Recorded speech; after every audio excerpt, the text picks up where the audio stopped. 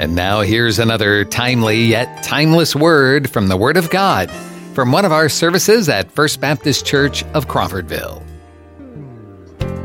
We're going to be turning to Luke chapter 1 today as we look at the Song of Mary.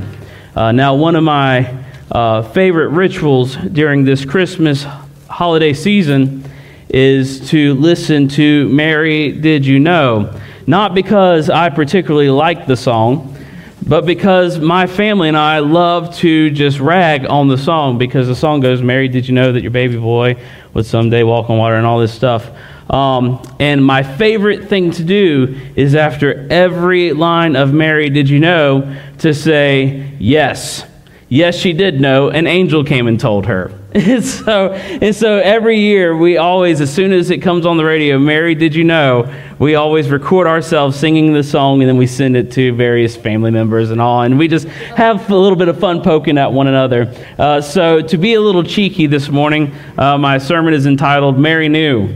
Just a little bit of holiday fun, just let you in on a little bit of the tradition that goes on in the Pierce/Perez/Crum household, I guess, if you will.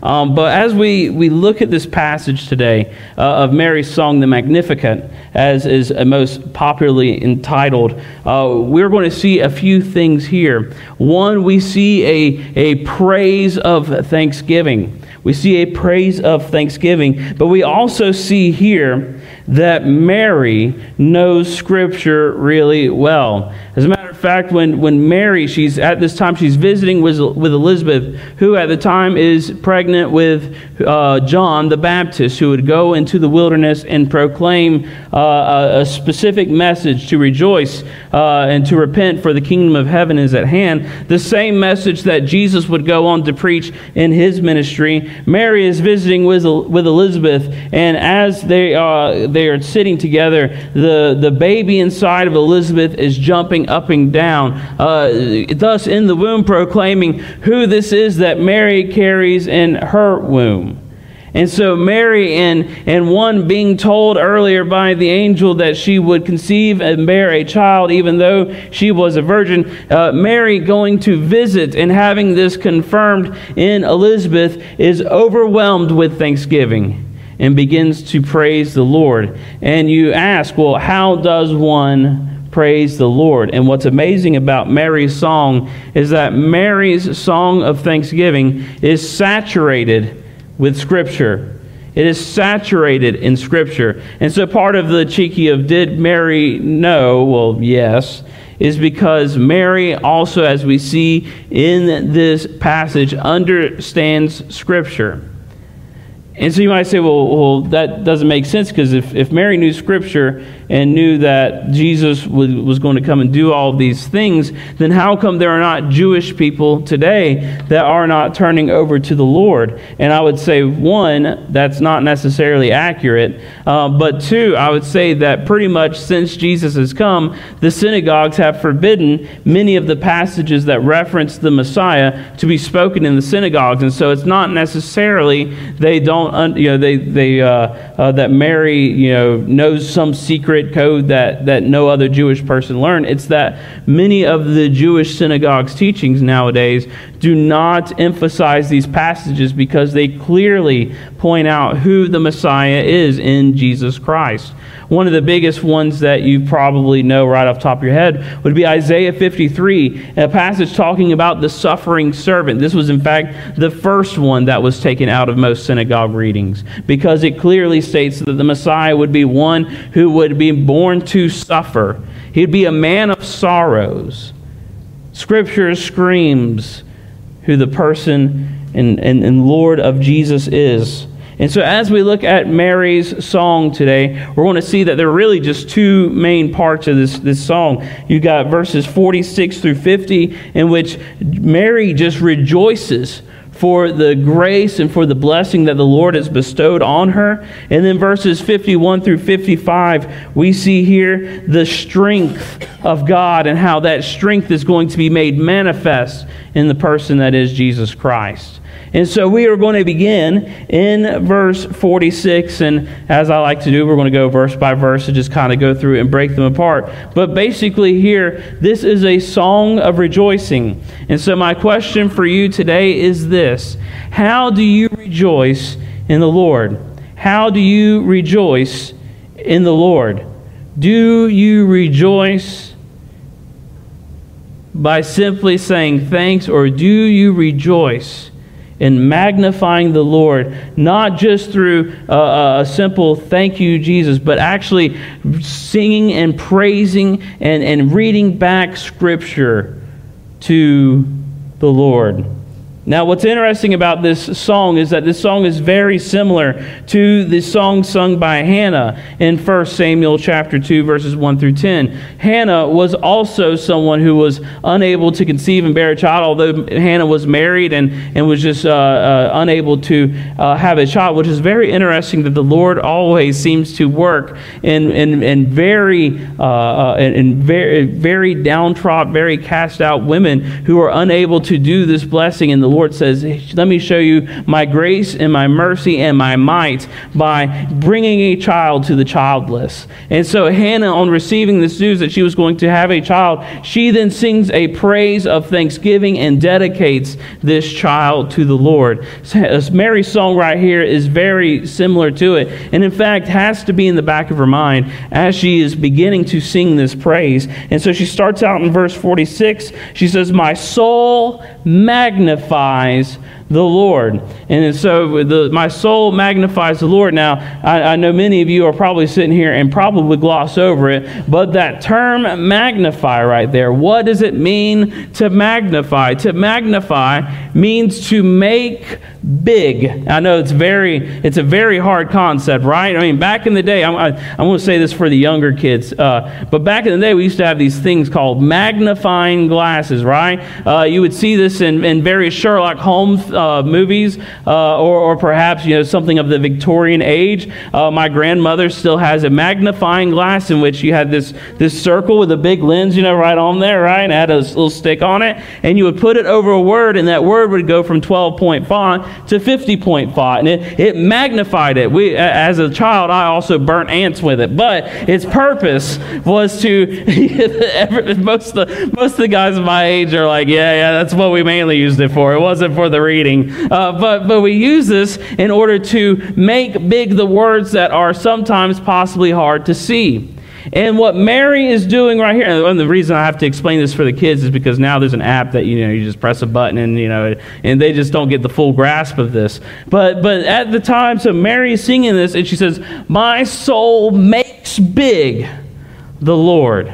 My soul is crying out and is making big the Lord for what He has done. For my spirit rejoices in my God, my Savior. Mary, did you know? Notice this verse right here. It doesn't simply say that she rejoices for God has given her a child. She rejoices in God, my Savior.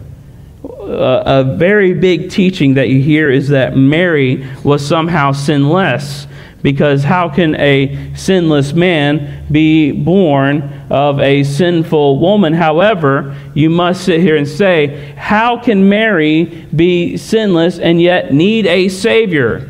If Mary was without sin, she would not be in need of a Savior, and yet here she cries out to make loud, to make big the name of her God, her Savior. Mary, did you know? For He has looked, verse 48, on the humble estate of His servant. For behold, from now on all generations will call me blessed. And at this time, when this was written, the voice of a woman was very diminished. As a matter of fact, if a woman had an injustice to be brought forward, she could not bring it on her own. The law required 2 men to bring forward such evidence in order for a trial to take place. It's quite interesting, actually, that the first person that Jesus comes to after He is risen from the grave is not 2 men. in order to expose the truth, in order to make this legal argument that he has risen from the grave. In fact, the people he come to are in fact two ladies who he reveals himself to. And this is actually one of the proofs of the resurrection, because if you're trying to make up a lie, you would in fact try to find perhaps some Pharisees, somebody of high rank to convey this message. But instead, Jesus reveals himself to two women. Why would you put that detail in there unless it was true?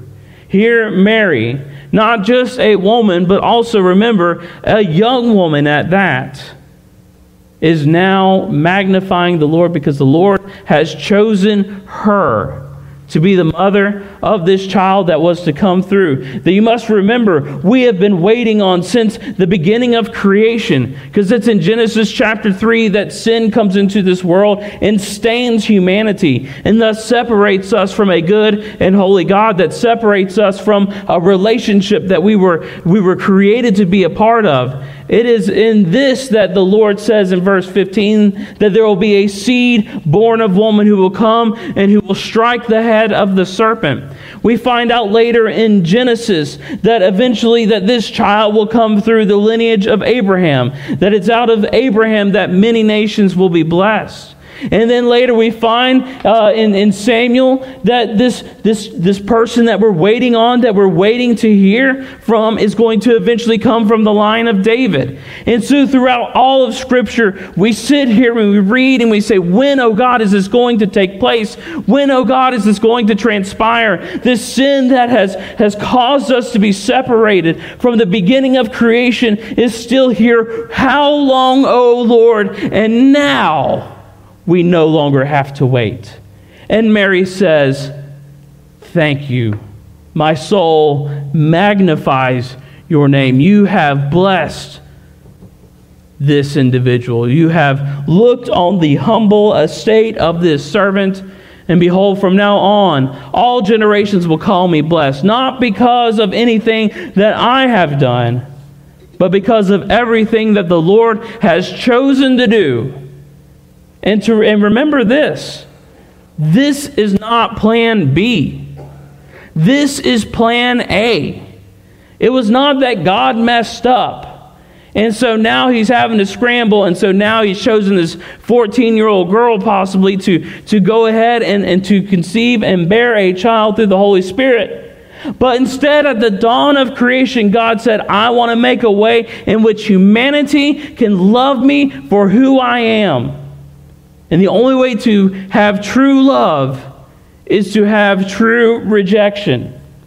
And so because of that, God from the beginning of time ordained that this was the way that it would work. And throughout all of history and everything that has transpired, nation has risen against nation. Jerusalem has been destroyed. The temple had been destroyed. The people were enslaved. We see that everything had been orchestrated for this moment. And that God in His sovereign plan has decided to take the humble and exalt them. We see here that Mary, the most unlikely of candidates, is indeed one of the centerpieces of God's plan for redemption. Verse 49, for He who is mighty has done great things for me, and holy is His name. I'm going to read on to verse 50. And His mercy for those who fear Him, or is for those who fear Him from generation to generation. In these two verses, Mary actually brings out three attributes of God. She says, for one, in verse 49, that He is mighty. She says, that in verse 49, He is holy. And in verse 50, that He is merciful. He is mighty, as we mentioned. He has orchestrated all of creation to come down to this moment here in Luke chapter 1. Everything has come because of God's sovereign plan, and nothing has strayed from it. He is mighty. He is the controller. He is the one who is able to hold together not just the fabric of the universe, but the very fabric of this plan of redemption for us. He is holy in that in Genesis chapter 3, when sin comes, it separates humanity. He is holy in that he cannot be around sin. He cannot be around imperfection. And yet he is merciful in that even in our lowly, sinful state, when death and destruction were due us, that God made a way in order for us to be able to not just have life and have it abundantly, but to be able to fulfill this mandate that we have to be in perfect relationship with our Creator. And by doing so, we come now to Mary, who is going to carry this Savior, who would bring forward the path for us to have life, for us to have the ability of choice, to choose whether or not we want to be in relationship with this holy God. You know, this verse here in verse 50 is very close to Psalm 103:17. Mary here, when she sings, is singing Scripture. She is singing back Scripture. And if you think about it, verse 50, and he is merciful for those who fear him. Proverbs 9, I think all of us can probably recite this. You know, the fear of the Lord is the beginning of all wisdom. We've been going through the crucifixion as of late in Sunday service, and we just recently finished talking about the criminal on the cross, right? One turns and says, if you are truly the Son of God, save us. And the other one turns to Jesus, and turns to the other thief, and he says, are you not fearful? Do you not know who this is? We are justly receiving our reward, but this man is innocent. He says, do you not fear God? And he turns to Jesus and says, Jesus, remember me when you come into your kingdom. And Jesus says, I will. He is merciful for those or to those who fear him from generation to generation. And then we get to verse 51. 51 through 55, Mary kind of pivots a little bit. She goes from 46 to 50, praising the Lord for this plan that she is able to be a part of, and praising God for the blessing that he has bestowed her. But in verse 51, we get a change of tone, and instead of just praising God for his blessing on her, we see that she begins to praise God for for his blessing on humanity. And not just humanity, but specifically, we get a little bit of language here that details Israel. Verses 51 through 55 very much read like Psalm chapter 2. Psalm chapter 2 is a messianic psalm, and if you don't mind, and I hope you don't because I have the microphone, I'm going to read Psalm chapter 2 to kind of give you an understanding of where I'm coming from in this. Psalm chapter 2 verse 1 says, why do the nations rage and the peoples plot in vain? The kings of the earth set themselves, and rulers take counsel together against the Lord and against his anointed, saying, let us burst their bonds apart and cast their cords away.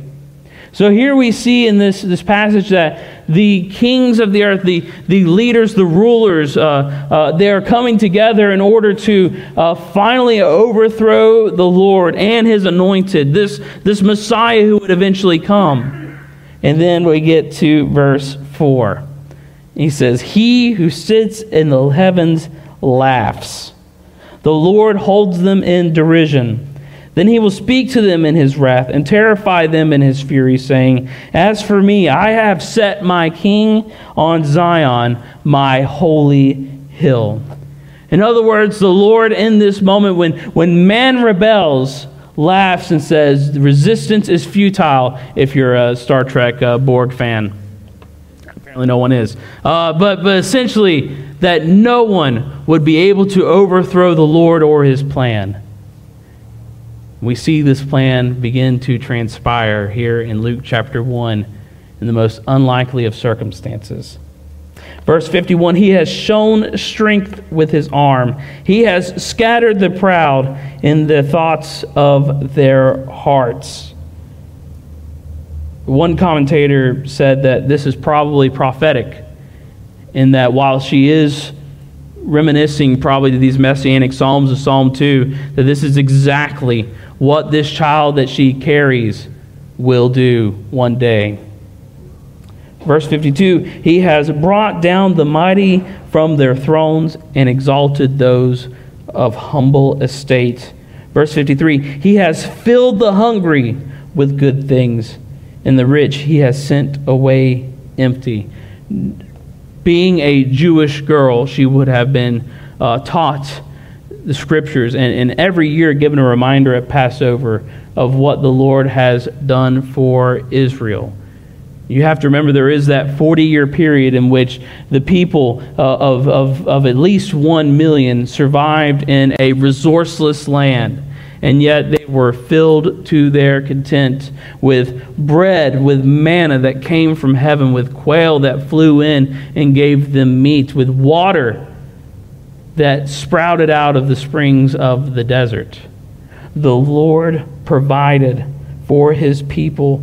And here we see that she reflects back on and says that he has filled the hungry with good things, and with the rich he sent away empty. Now, this is not Mary saying, ha, ha, ha, ha, ha, ha, rich people aren't going to get anything.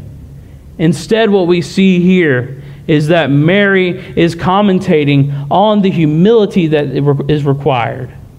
Instead, it is normally one who is very resourceful, who is unable to submit. Think of the rich young ruler, right? He comes to the Lord, he comes to Jesus and says, all right, what do I need to do? And what's the greatest commandment? And Jesus says, he starts listing off commandments, and the rich young ruler says, I have done all of these things. And then Jesus turns to him and says, all right, go sell all your possessions and follow me. And the ruler walks away unable to. Where are you in your life that you are unable to submit to the Lord? Do you have something that you want to keep yourself? I know that is a struggle for me. I love my pride. I love my anger, and I love it when I can hold that and feel empowered over those who come against me. And yet, what the Lord tells me to do is to submit, to humble myself, to allow him to be the ruler and guider of my life. Where do we as a church need to submit to the Lord and in his plan?